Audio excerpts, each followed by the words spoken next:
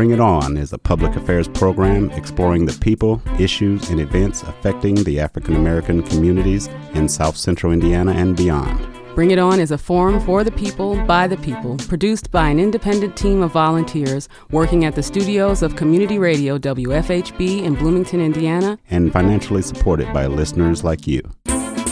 Good evening, I'm Clarence Boone, and welcome to Bring It On, a multiple award-winning radio broadcast in our 17th year as Indiana's only weekly community radio show committed to exploring the people, issues, and events impacting the African American community. And good evening, I'm William Hosea. 2021 has been a year of high-profile court cases involving lethal crimes to people of color or cases tangentially related to people of color. Noticeable cases have included the Ahmaud Arbery, Kyle Rittenhouse, and the Kim Potter court cases. But recently, a stray bullet fired by a police officer killed Valentina Oriana Peralta, a 14-year-old girl who had recently moved to Los Angeles from Chile. This senseless killing has enlisted Ben Crump, the civil rights lawyer who has represented the families of high-profile victims of killings around the country, to get involved. And here to help us with an analysis, not to relitigate, but with an analysis of the disturbing and growing trend of senseless lethal violence to people of color and how to hold individuals accountable, are Monroe County Prosecutor Eric Oliphant, Chief Deputy Prosecutor Jeff Kerr, and State Police Captain Ruben Marte. And they're all returning guests to Bring It On, so no one here is new to this. So to our distinguished guests, welcome to Bring It On. Thank you. And from what we just introduced, our introduction, have we gotten anything wrong, or were we not necessarily balanced in our presentation of that introduction? Because these are all third rail issues, I know they are. I don't think so. This is a really complex area, and I think that we're seeing a change in how these issues are being handled, or at least the attention that we are putting towards these issues and these events as they take place. Certainly, we've seen sort of unprecedented press coverage of the actual litigation as it's happening, so people can see the process as it happens. And I think that there are some benefits to that in terms of transparency and just keeping people informed on these important events and proceedings. On the other hand, I think that sometimes the players, when they're on a grander stage, sometimes maybe they feel some pressure and they don't necessarily do things that we would hope that they would do in the way that we hope that they would do them. But, it's a complicated thing.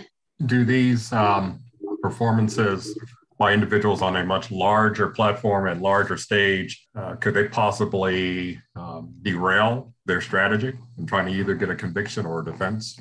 I'm not sure. I look at some of the mistakes or what seemed like missteps that were made in the Kyle Rittenhouse case by the prosecuting attorney. And I think what was the cause of that? Was that something where they were trying to put on a show for the world, or is it something where they felt so much pressure that nerves got to them? I'm not sure what happened there, but I know that I would certainly feel a lot of pressure if I knew that the whole world was watching.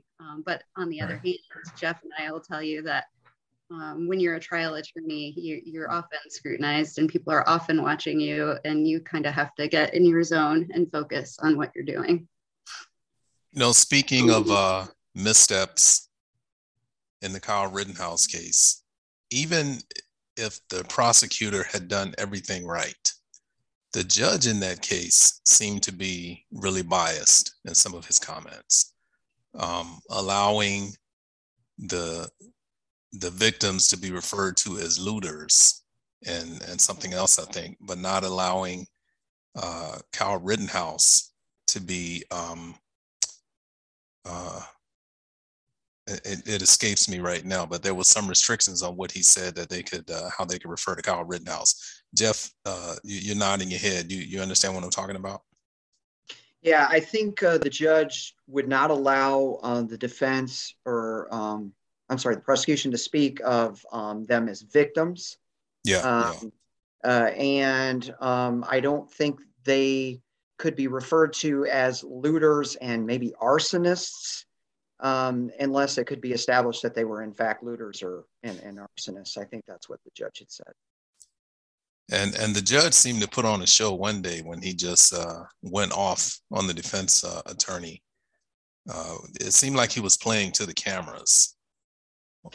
I think it did seem like that, although I can understand a judge being upset by the sort of violations that he saw the prosecution committing, in terms of, whenever you have a trial, you have what we call motions in limine. And those are discussed in advance and they're litigated. And what they mean is that only certain evidence can be brought into trial. And so the judge will make pretrial rulings and the parties are to respect those rulings. And if something occurs during the trial that changes the circumstances, then you approach the judge outside the presence of the jury and you say, Judge, things have changed now. Is it okay if I bring up this issue that you previously ruled that I could not talk about? And so in this particular case, in the Rittenhouse case, it seemed like, from my perception, that the prosecutor didn't get the judge's permission, just went ahead and brought up things that were not allowed to be talked about because of the pretrial rulings. And whenever you do that, the judge is necessarily going to be upset with you about that. I don't know how much of that was the judge being rightly upset, or the judge, as you had suggested, maybe wanting a certain outcome and therefore making it harder on the prosecution. See, that's exactly why we invite you all to come on the show and explain these things to us, because watching the way it's portrayed in the media, we don't get that story. So, Eric, I'm assuming those were some of the missteps you were talking about. Yeah, those were the things I noticed the most, was violating the motion in limine. I mean, that's a big no-no. You're definitely going to get yourself in hot water doing that. Either party can get themselves in hot water, but the prosecution is going to be the one that's going to be punished most harshly, either by the trial judge or up on appeal later if they end up being successful. And I think part of the reason for the judge's ire, if you will, is if the judge were to decide that this was a violation of the motion in limine, it could very well result in a mistrial. Well, all the work that the judge and all the parties have put into the trial at this point to end it and to start over again, that's something that really, really ticks a judge off. So I think that's, if you look at it from that standpoint, then a judge is naturally going to be upset if they think, oh man, we got to start this all over again, because here's the prosecutor playing fast and loose with my rulings. Mm-hmm. Okay. That's especially going to tick somebody off when you have to call such a large pool of potential jurors just to seat an unbiased jury. Well, now that you've explained it, I'm ticked off.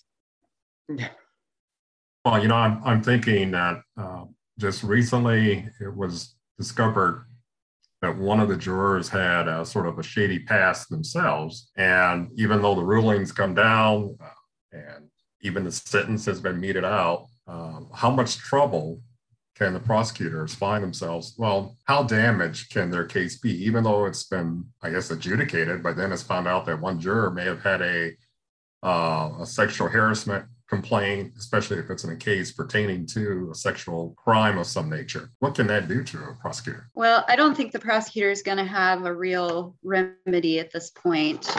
Once there's an acquittal, we don't typically get to retry a case. That's unfortunate that you would find that out after, but technically that doesn't disqualify somebody from serving as a juror. It's just probably someone that the state would have tried to use a strike against to not have that person on the jury. Wow. So ultimately, that's not something the state's probably going to be able to deal with after the fact. Right. Then in one of the trials, I'm not sure if it was the Rittenhouse, maybe the Arbery case, where the defense claimed that, well, you're parading high-profile pastors or other high-profile individuals into the court as guests to watch the proceedings, and somehow that sways the jury, or somehow that sort of brings a taint on the whole proceedings. What's your opinion about that?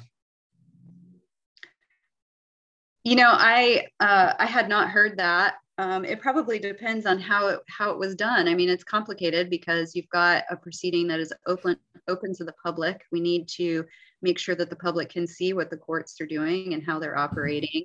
But on the other hand, you don't want to allow something that's going to cause the jury to consider things that are outside of the evidence and the law when making their decision. So, you know, it's ultimately up to the judge to control that courtroom and decide if that's an issue or not. And one more follow-up.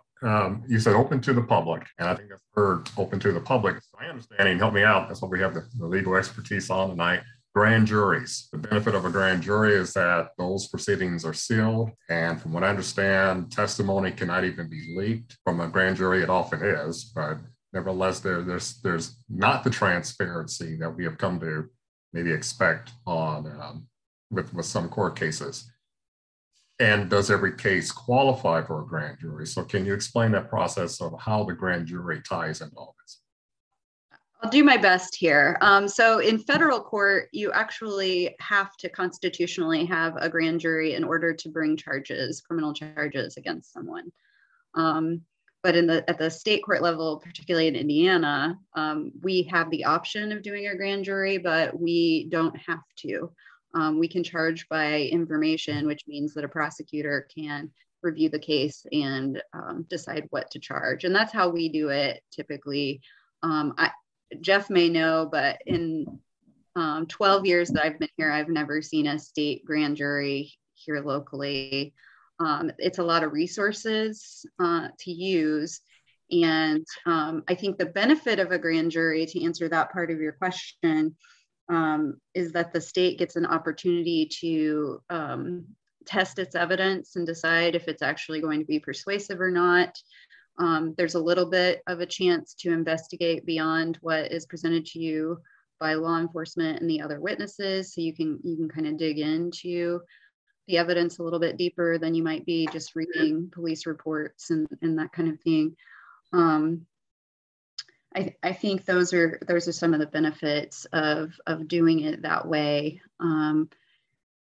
But you're right. I think it does create kind of a distrust because they are sealed. People don't get to see how they go on. And I'm sure you've noticed or seen that prosecutors tend to use them in high profile, difficult cases where it looks like, though it may not be the case, and I can't say one way or another, it certainly gives the public the perception that the prosecutor is using the grand jury as a scapegoat to decline charges, or and so there's always that, like, did the prosecutor use their best effort to present that evidence in an unbiased way so that those people could make the correct decision, or is it truly a case that the evidence does not support the charges? I think that there are a lot of issues with grand juries. I think that I am glad that I don't have to do them here, because it just seems like a lot of resource use, a lot of time use, and you're asking people who don't have legal training to decide whether you have to prosecute a case. And at the end of the day, you have to be the one to present that evidence beyond a reasonable doubt to a jury to get a conviction. And I'd rather live with my own decision on that, or Mr. Kerr's, more likely. He does a lot of our charging in our office. Yeah, and I think, as Erica said, out in Missouri after Ferguson, I think the St. Louis County prosecutor utilized a grand jury instead of making the charging decision himself or herself. I can't remember who the prosecutor was at the time, but certainly some people view that as, you just want to escape the decision. If the grand jury says we don't indict, then you go, well, sorry, that's what the grand jury said. If they do indict, well, then you you're stuck prosecuting the case or, whatever. But I think that's how a grand jury can be viewed sometimes, is you're just trying to escape making the decision. Unless you're in a state that requires grand jury, like I believe Kentucky, I don't believe you can charge by information. I believe it has to be by grand jury in Kentucky, just like the federal government. So, Clarence, I'm actually kind of glad you touched on the Arbery case. In fact, the black pastors issue was in the Arbery trial. And I think one of the defense attorneys was pretty brazen when he said, we don't want any more black pastors coming into the courtroom. But I want to go to Ruben for a minute. I'm just going to assume you're familiar with the Arbery case down in Georgia. Yes. But from your perspective as a law enforcement officer, what are your thoughts on that? Because the two gentlemen, the father and son duo, who had a hand in killing Ahmaud Arbery, were not arrested at the scene. So what are your thoughts on that? Well, the first thing that I thought of, I couldn't believe that the father was a retired officer himself. Yeah. So in my mind, and I forgot how many years it was that he was an officer, and I can't remember if he was a sergeant. So in my mind, I'm thinking, I could see someone trying to thinking they're doing the right thing, but he had to know better. I mean, the amount of years that he's been a police officer, I would think he would understand, let the uniformed people approach and do what they do. That way there's no misunderstanding. And then when I heard about, they were trying to make a citizen's arrest, I'm thinking to myself, there was no urgency at that given time. That's the part that had me so puzzled, that if you call it in, give a description, and then let the uniform personnel do what they do, which, they could talk to them and say, hey, are you okay? Or can we help you? And, move on. But the way they did it, I just couldn't, it just didn't make sense to me, because all he was doing was jogging, So if they perceived that he was doing something illegal, well, then you call 911 and you stipulate what you saw, and then let the uniform personnel take care of it. I think the elder McMichael was a detective who worked for the prosecutor that refused to bring charges. Oh, okay.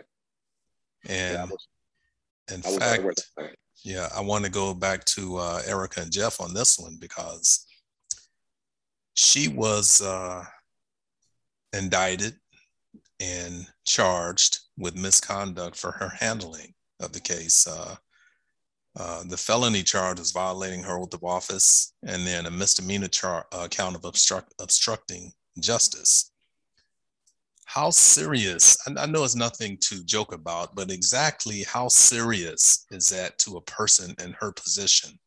What kind of consequences is she looking at?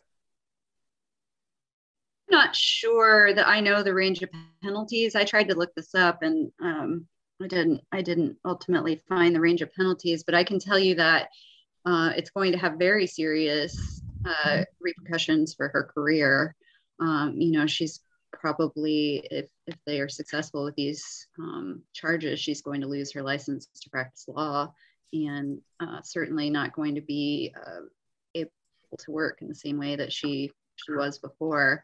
I want to say that I read somewhere that she might be facing, I did find it. Okay, potential maximum sentence of 6 years of incarceration is what she's facing. And certainly the way she handled this was not in such a manner that would avoid the appearance of impropriety. It was quite the opposite. It looked like she was trying to help out a friend or a former associate, and that we just can't do that. Georgia has surprised me 3 times so far. First is that the men were arrested, then they were charged, and then found guilty. You could not have convinced me that a jury of only one person of color was going to convict those 3 men of killing a black man in the Deep South. I just didn't believe it. So I was shocked when they came back with the guilty verdict, and then the life sentence. But one other thing that I wanted to ask you about was the defense attorney. Now, the judge kind of emphasized at the sentencing that he felt the defendants had no remorse. And if I'm correct, that played a part in the sentence that he gave them. But going back to the defense attorney, did her long, dirty toenails comment hurt her clients at all?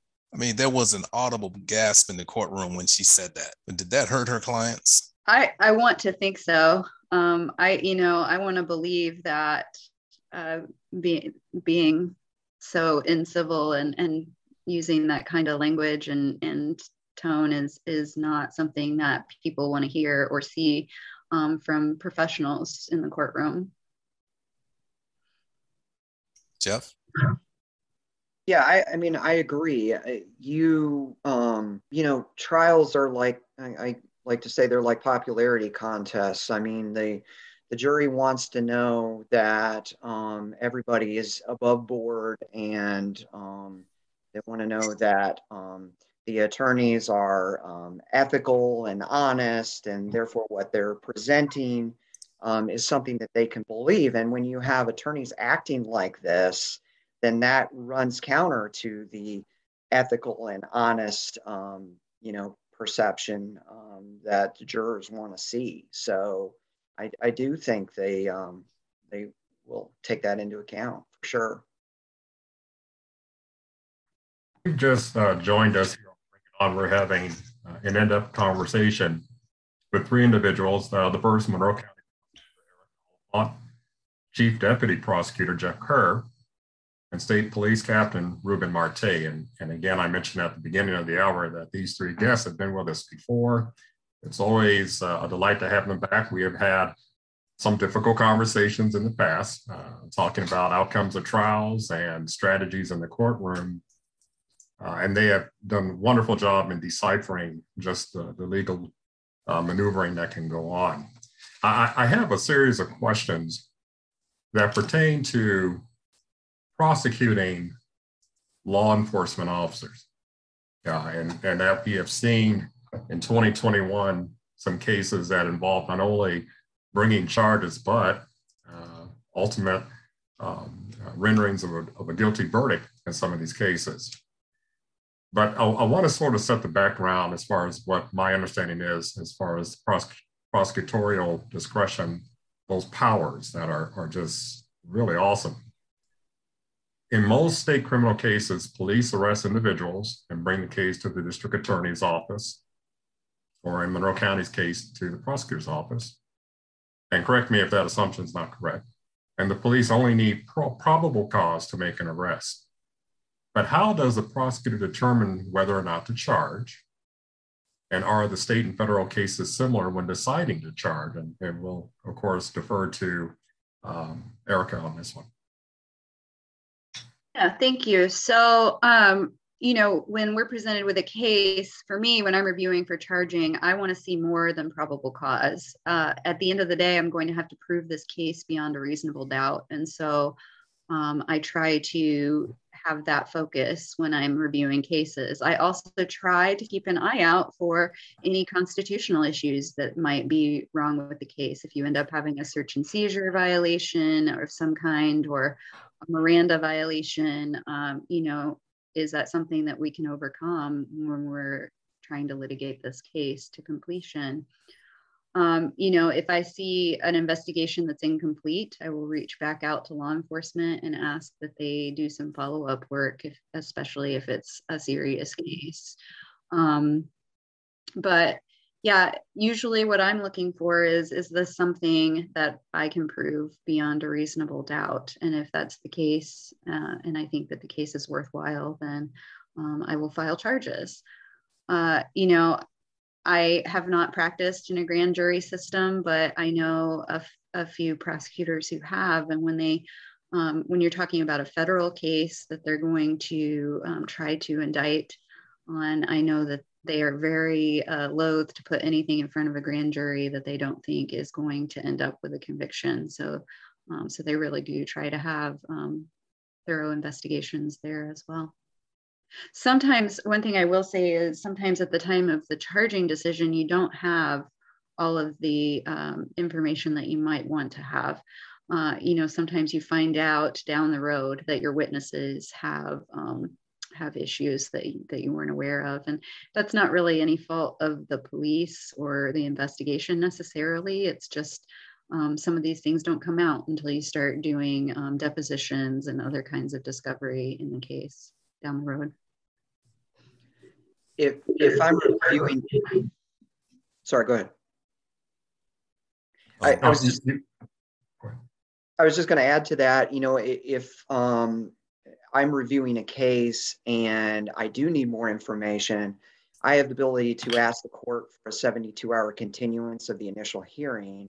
And that buys me some extra time to reach out to law enforcement, see if I can get surveillance footage, from nearby businesses, review the body cameras, that sort of thing, so that I can make a more informed decision.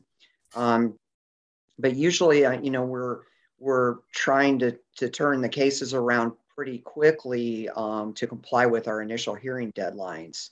So, but if there's any question, I will ask the court for additional time, and we've always been granted that additional time to do that. That was sort of a lead up to a more in-depth conversation pertaining to prosecuting law enforcement. Now, being a prosecuting attorney requires not only a passion for advocacy, but an understanding that your position requires you to seek the truth. Prosecutors, therefore, are held to a higher standard because of this.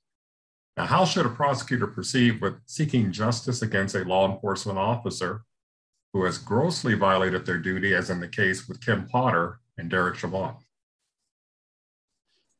Well, it's always been my position that the law applies to everyone. We need to make sure that we're applying it even-handedly, and that we are expecting these people who have a lot of power and authority, and I'd include myself in that. I would want to be held to the same standard as anyone else.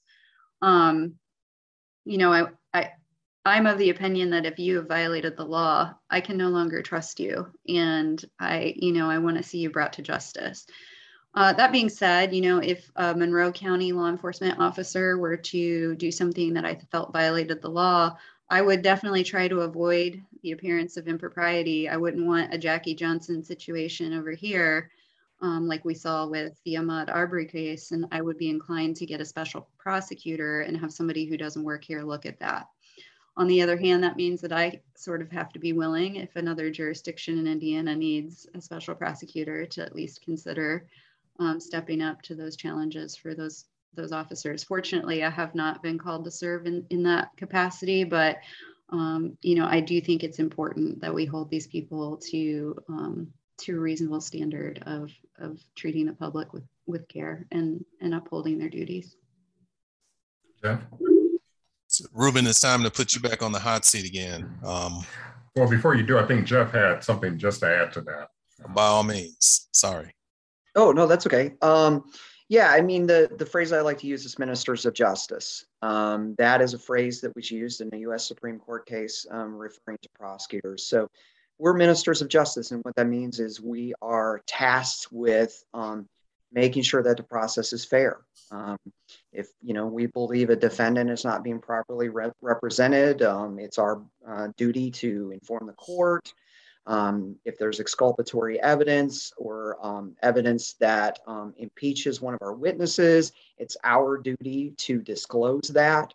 So, in the course of all of that, if we have an officer who is not an honest officer, then the fairness of the process is disturbed. And, that's something that we need to vigorously pursue. And so, even though in our regular duties, we become close with some of these law enforcement officers, which is why, as Erica suggested, for the appearance of impropriety, that's why we need to have an outside prosecutor come in, and look at it.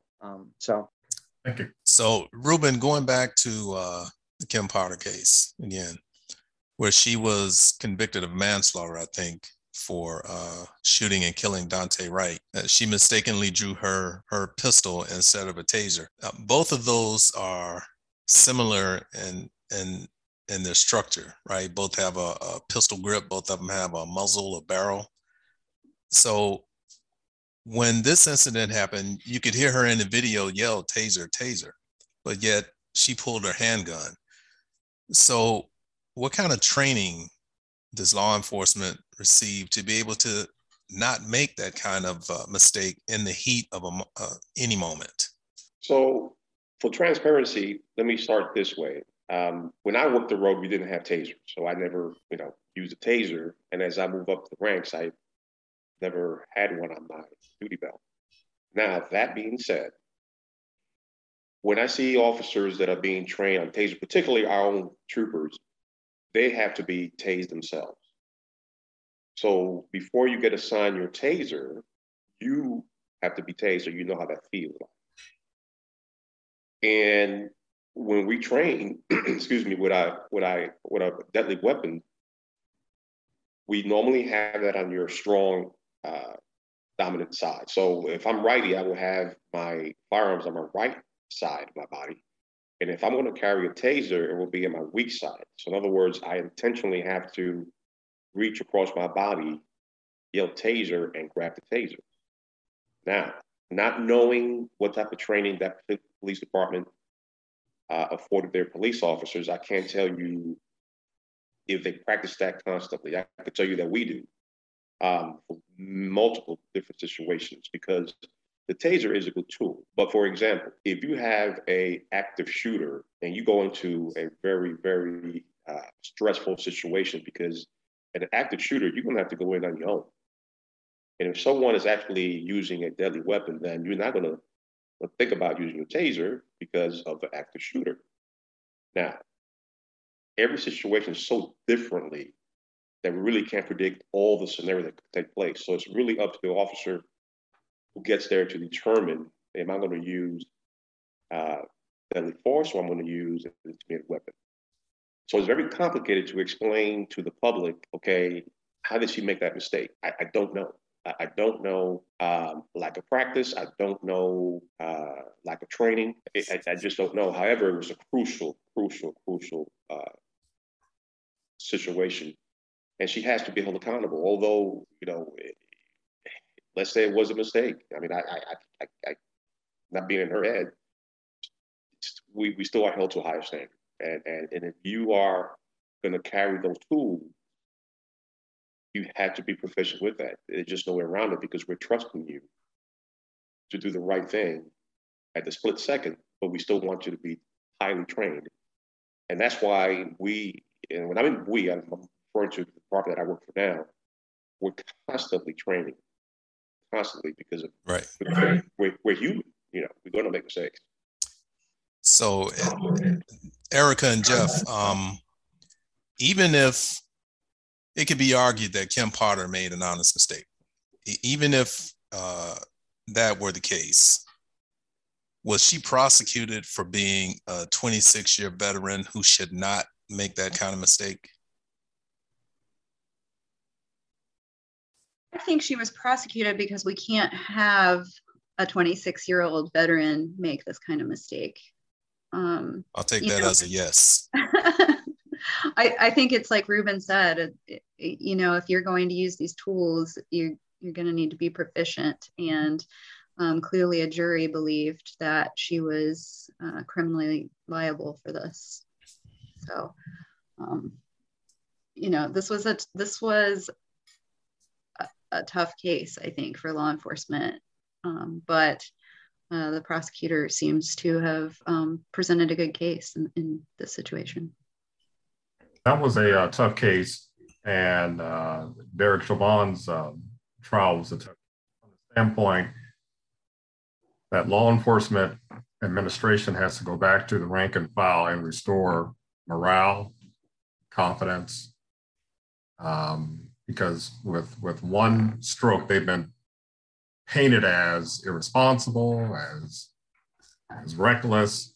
And so it's the police chief or whomever is in charge has to go back and remind the rank and file that we are protecting and serving. And Ruben, I want to specifically ask you, I know there's sleepless nights when those situations happen without question, but how hard is it to reinstill pride in the work they do and combat turnover? Or, some people just transfer out of those situations, but you have to preserve that department. What do you do?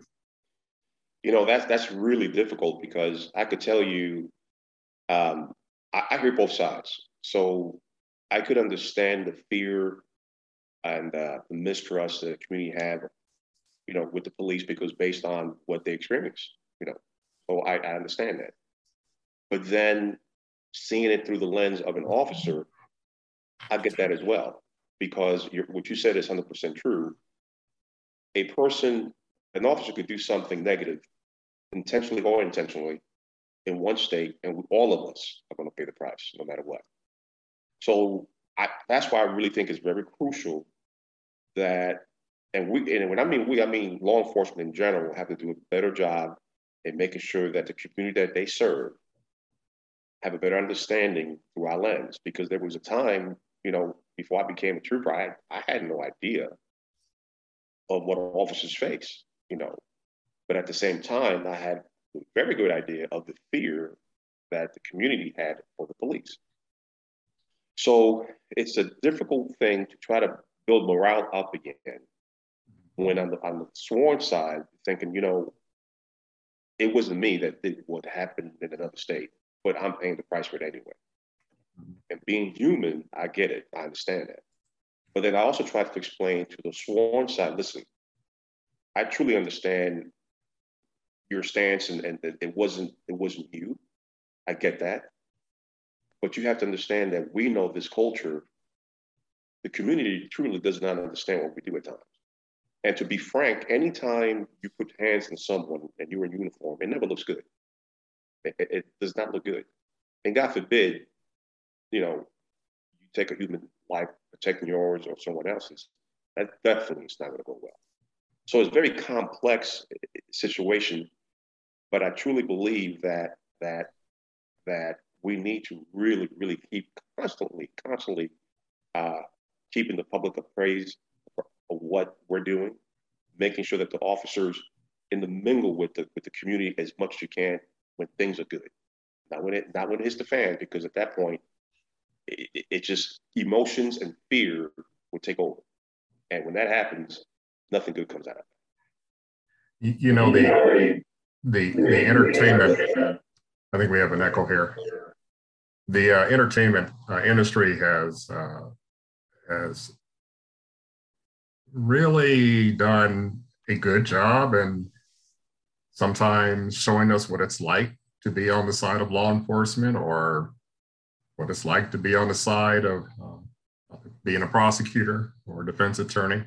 But boy, they've done us a grave injustice in that they portray an officer as being able to fire off 6 rounds or more, depending on the weapon they have, and then go to a bar, get a drink, and they're okay. They don't have any more ramifications over what's been done, and it's a righteous shoot, as they say. And then Law and Order, those episodes are sort of replete with the strategies in the courtroom. And then as the viewing audience, you're left with trying to decipher, wow, what's it really like? But I can imagine, such things as the ride along, or just sitting sometimes in a court case and watching the stress and anxiety, watching someone have to defend themselves as well as someone have to try to prosecute someone who's done something.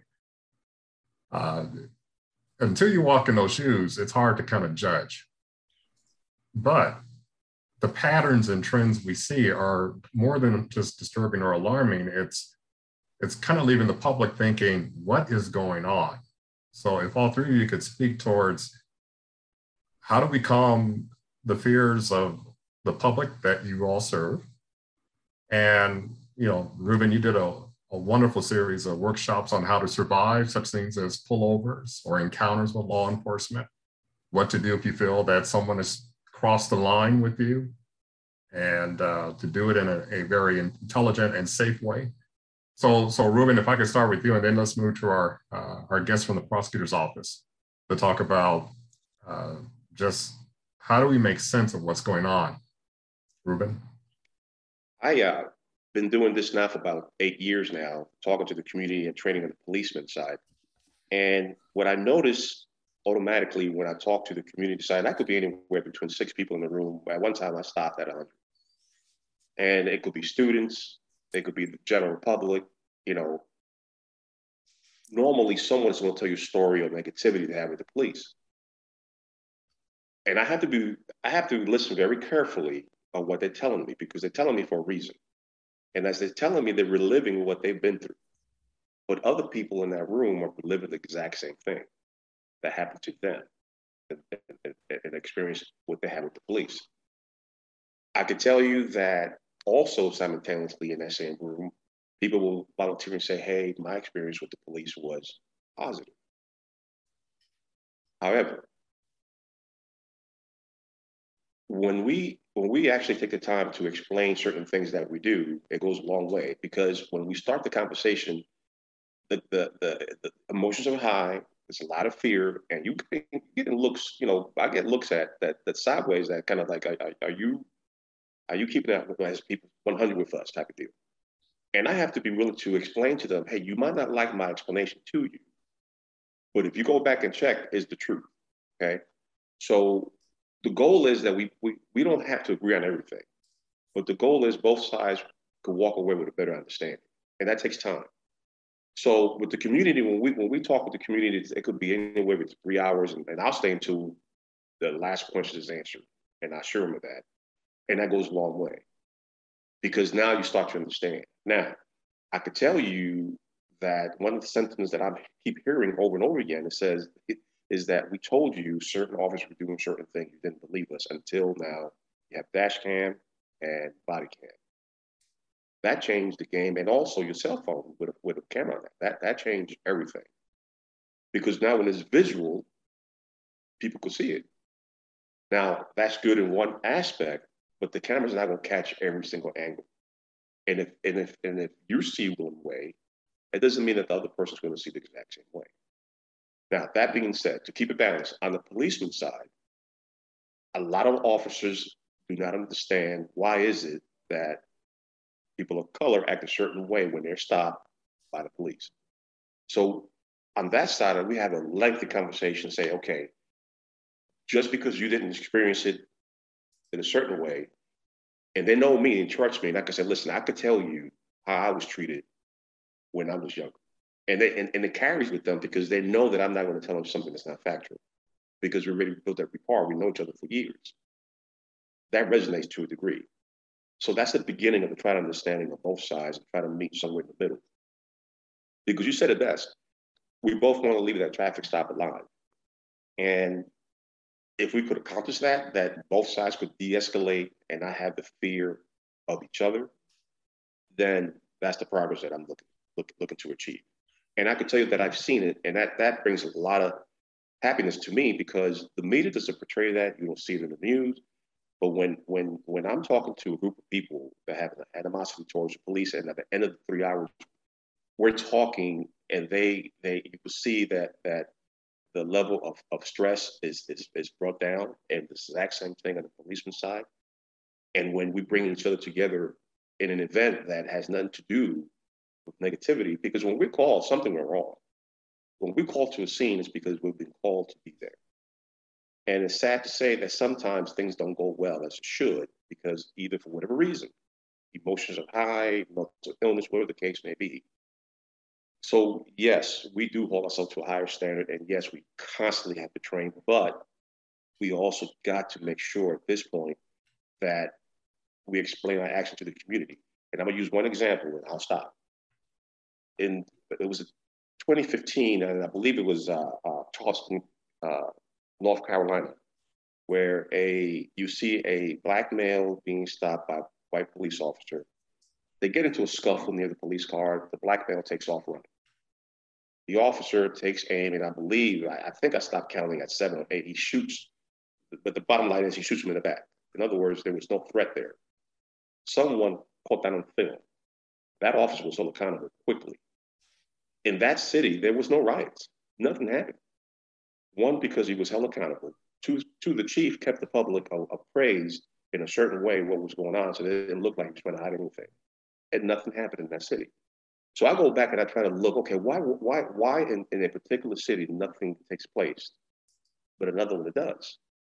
And try to mimic what is it that they're doing, what are they doing with the community for them to give the police time to do their job and present what they have to the prosecutors so they could do their job.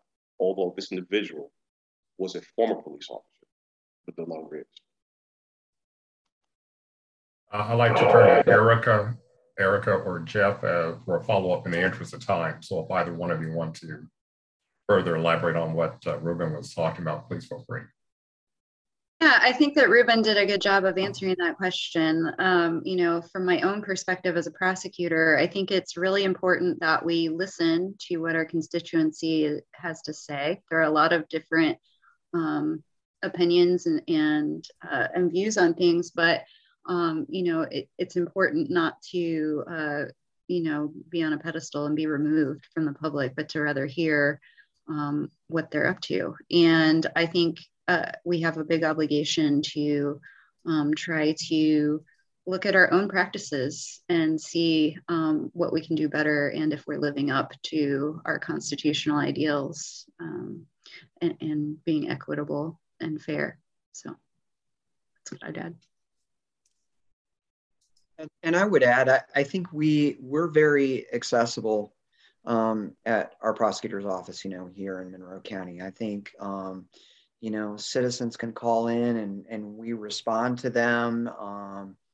And we're willing to, we're able to explain the decisions that we make.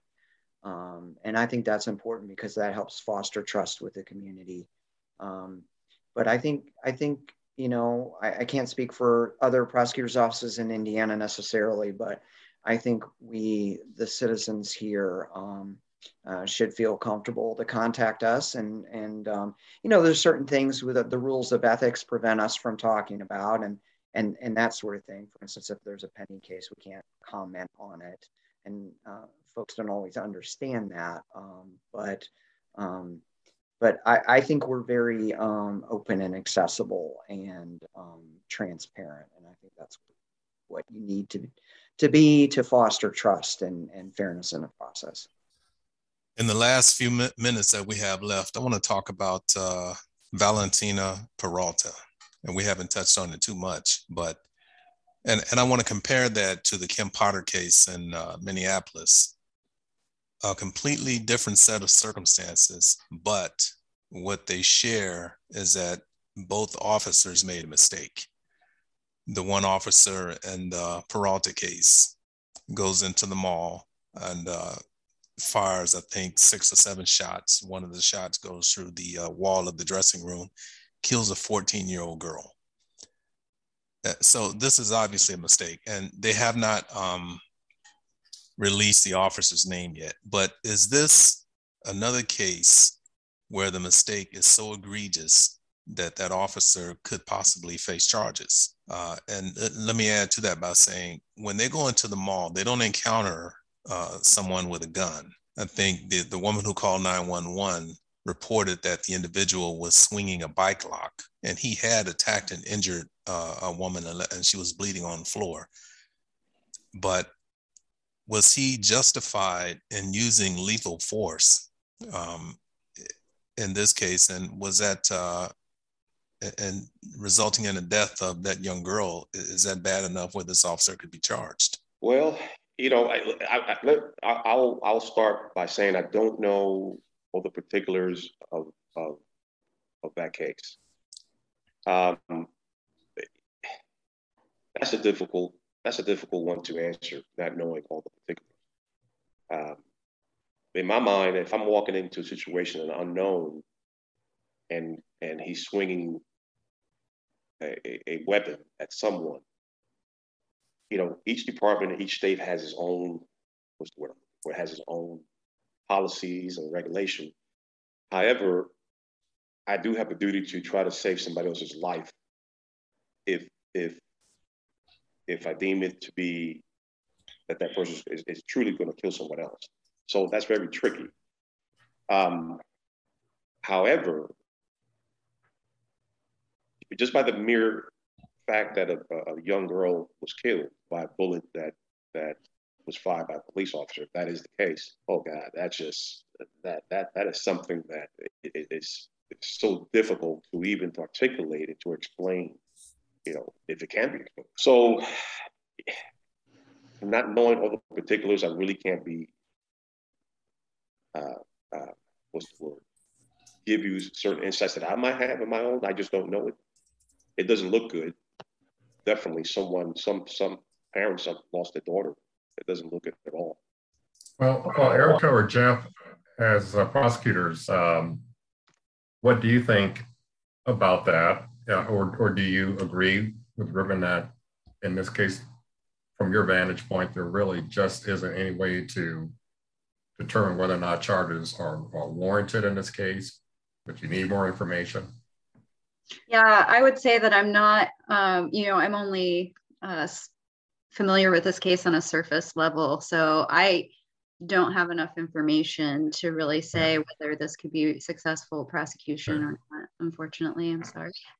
I think in terms of the analysis that you're looking as a prosecutor to determine whether this is negligence, which would be more of a civil standard, or is it reckless, which in Indiana would be more of a criminal standard. So, negligence is, you owe a duty to somebody and you breach that duty. The recklessness is more you're consciously disregarding a known justifiable risk. So that's kind of what the prosecutor would be weighing. And of course, it's going to be dependent on California law and the facts, et cetera. Okay. If I could add to that really quickly, now that we gave you what we do for a living, but there's so much stigma right now, negativity, that on the community side, they go say, "Here we go again." Right. Everything flares up again. Well, here's another spin on that, and I want to maybe end with this. This is what I pulled off today. And I just want to get your reaction to this recent internal memo that was dispatched by the Manhattan District Attorney's Office. Newly sworn Manhattan District Attorney Alvin Bragg released an internal policy memo outlining criminal offenses he will no longer prosecute, including fare beating, getting on a subway without paying, marijuana misdemeanors, resisting arrest, trespassing, and prostitution, as long as they do not accompany other felonies. Is that a shot across your bow or what?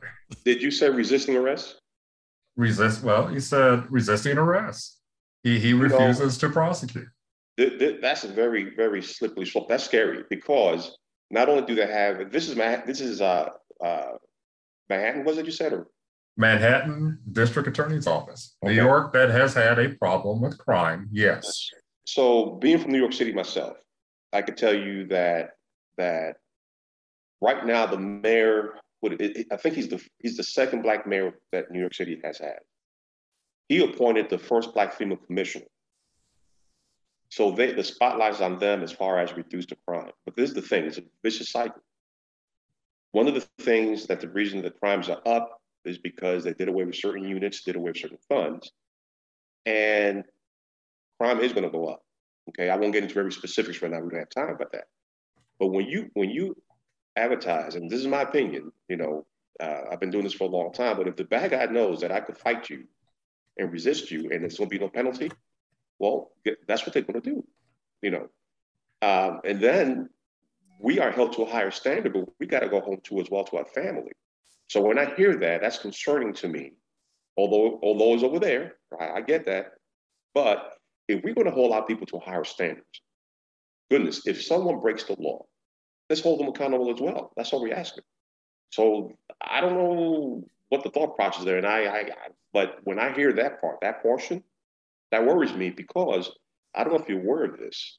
The New York City plainclothes detective, that their sole job was to go after guns on the streets, was disbanded.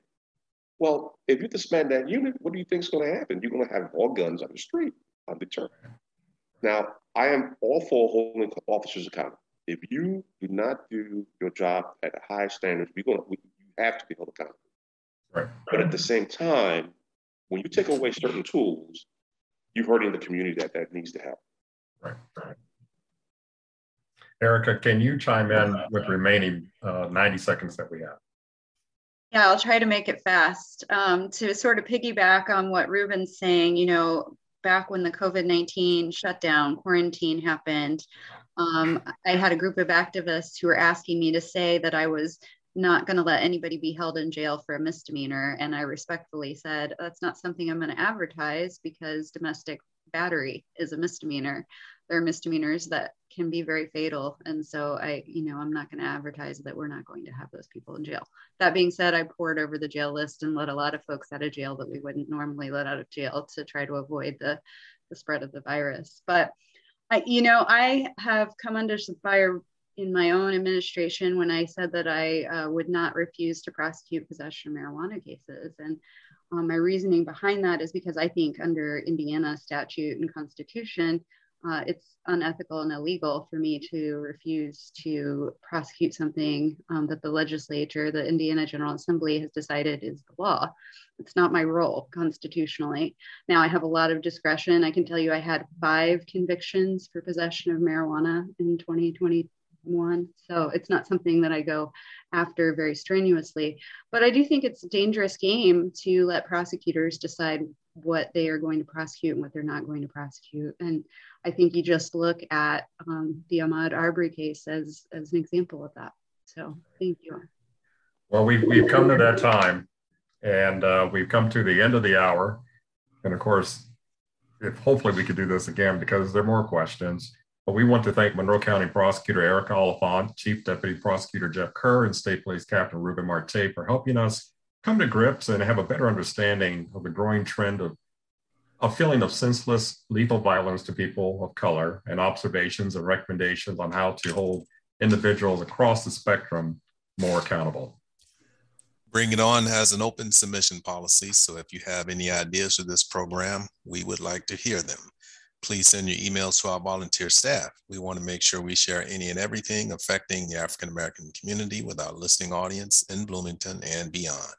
Our email address is bringiton@wfhb.org. If you have an event or happening the African-American community should know about, please send the info directly to the Bring It On staff. Or if you want additional information about tonight's guest, contact us at bringiton@wfhb.org. Our show's executive producer is Clarence Boone. Assistant producer is yours truly. Our consultant and WFHB News Department Director is Cade Young. Our program engineer is Chantal LaFontant. The original theme music was created by Jamil FM with additional background tracks by David Baker. For WFHB, I'm William Hosea. And Clarence Boone. Be sure to tune in next Monday at 6 for another edition of Bring It On, right here on your community radio station, WFHB.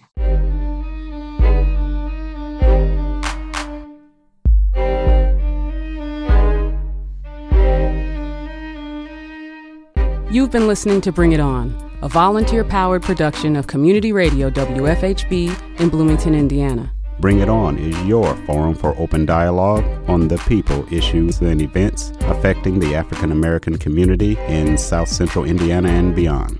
Send your comments, suggestions, and story ideas directly to the Bring It On staff.